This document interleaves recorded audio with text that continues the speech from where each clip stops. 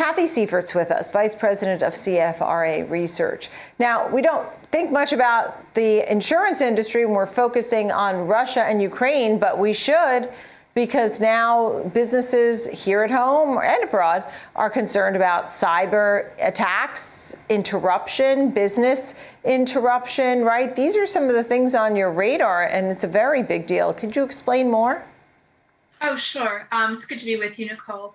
I mean, no one has really disclosed anything at this point, but, we're starting to sort of put the pieces together, and this is obviously going to be a significant event, tens of billions of dollars of losses. There are a number of large U.S. insurers that are likely to have exposure, like AIG, Chubb, to a degree, the Hartford and Travelers potentially, and there's a multitude of lines of business that could be exposed here. You mentioned cyber, and so that's just one area that I sort of highlighted in a note I sent out to clients, largely because the market for cyber coverage among the U.S. carriers is fairly concentrated. AIG and Chubb are two of the biggest players among the U.S. insurers. There are some European insurers as well. And I think, most of the world, most businesses across the world are bracing for a rash of cyber attacks in the aftermath or as a result of the ongoing conflict between the Ukraine and Russia.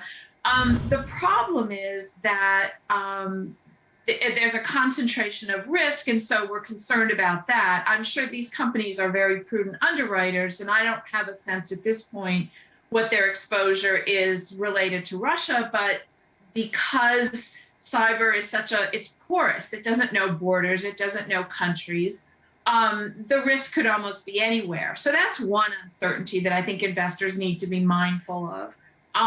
The other one is just sort of the magnitude of the losses from the event. You mentioned business interruption.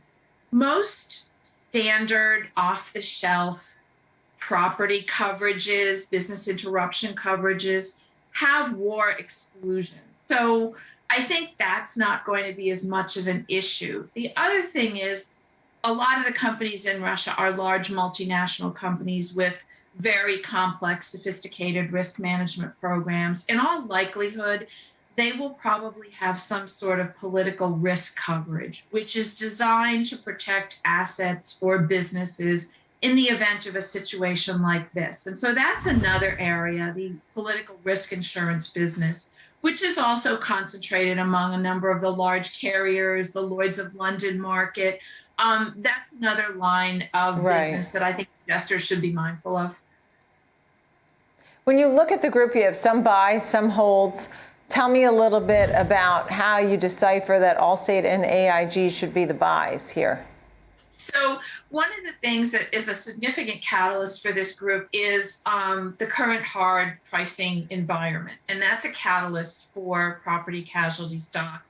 It provides a catalyst. They currently have pricing power that's significant in this environment. And my reason for recommending the shares differs slightly. Although you mentioned Allstate and AIG, in both cases, those companies are undergoing a restructuring.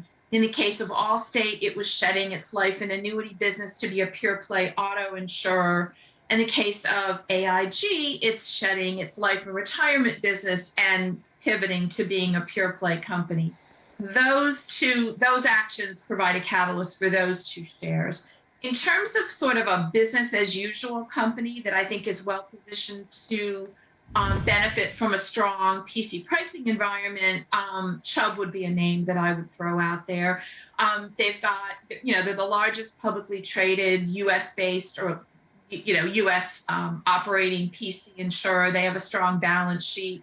They have pricing power. The shares are not deeply discounted, but I think there's a catalyst in terms of their solid franchise and their ability to raise rates in this environment. How do you compare what you're following here in the insurance market and looking at these names where you have some buys and holds? How do you compare it to 10 years ago, 10 years forward, which you can't obviously really understand or imagine, but you could try? Is it very different? Has the group served, investors well overall if they're looking and considering this group now? That's an interesting question. And I think if you look 10 years ago and you look at the pricing environment versus it today, it's a lot stronger today. The range of pricing gains is broader across more lines of business. Um, so I think that from today forward, there are catalysts more so than there were 10 years ago. I also think that the demand for risk transfer continues to be elevated, whether it be because of climate change that's making,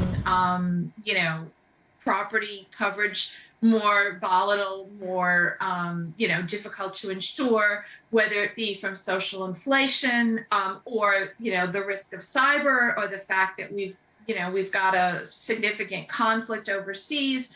The value proposition from risk transfer continues to be elevated, which continues to offer these companies significant pricing power. Right, understood. Kathy Sievert, it's great to chat with you, Vice President at CFRA Research, telling us all about these insurance stocks and ways that we didn't necessarily think about them here with Russia, Ukraine, and the tensions there and the war. Thank you.